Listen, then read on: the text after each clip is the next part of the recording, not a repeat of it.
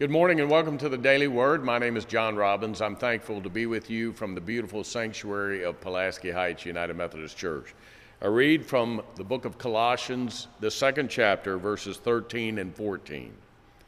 When you were dead in your sins and in the uncircumcision of your flesh, God made you alive with Christ, for he forgave us all our sins, having canceled the charge of our legal indebtedness, which stood against us and condemned us.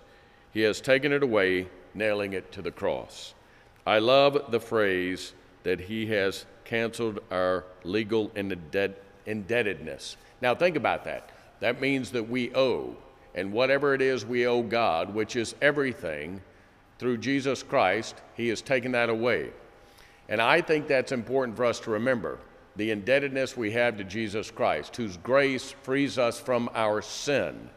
Years ago, Susan and I put our house on the market, and we could not sell our house for 6 months. We became rather frantic. We changed realtors, and we sold the house in 2 days. Several weeks later, when we went to closing, I knew because of the short time in which we lived in the house, we were actually going to have to bring money to closing in order to sell our house. When it was time to find out how much I owed, because the realtor did not tell me until the day of closing, I said, I've got to go to the bank to get a cashier's check. I'll be back. It was several $1,000s. And she said to me, you owe nothing. The debt has been wiped clean. I wanted to do this for you, and I wanted to do this for Susan. You owe nothing.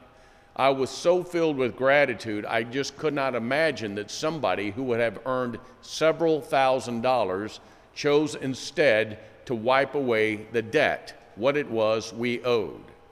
Now, if I think about what it means to be in relationship with God in and through Jesus Christ, and the times in my own life when I have been so dependent on the grace of God and the forgiveness of God, and I owe God everything, and to know that my sin is no longer mine because he has taken it away, I'm incredibly indebted to him.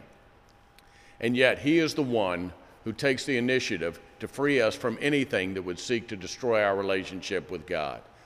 So I hope you'll think about it today, how indebted you are to God for what God has done and for the sin that you've carried that is no longer yours to bear anymore because of the extraordinary love God has for you.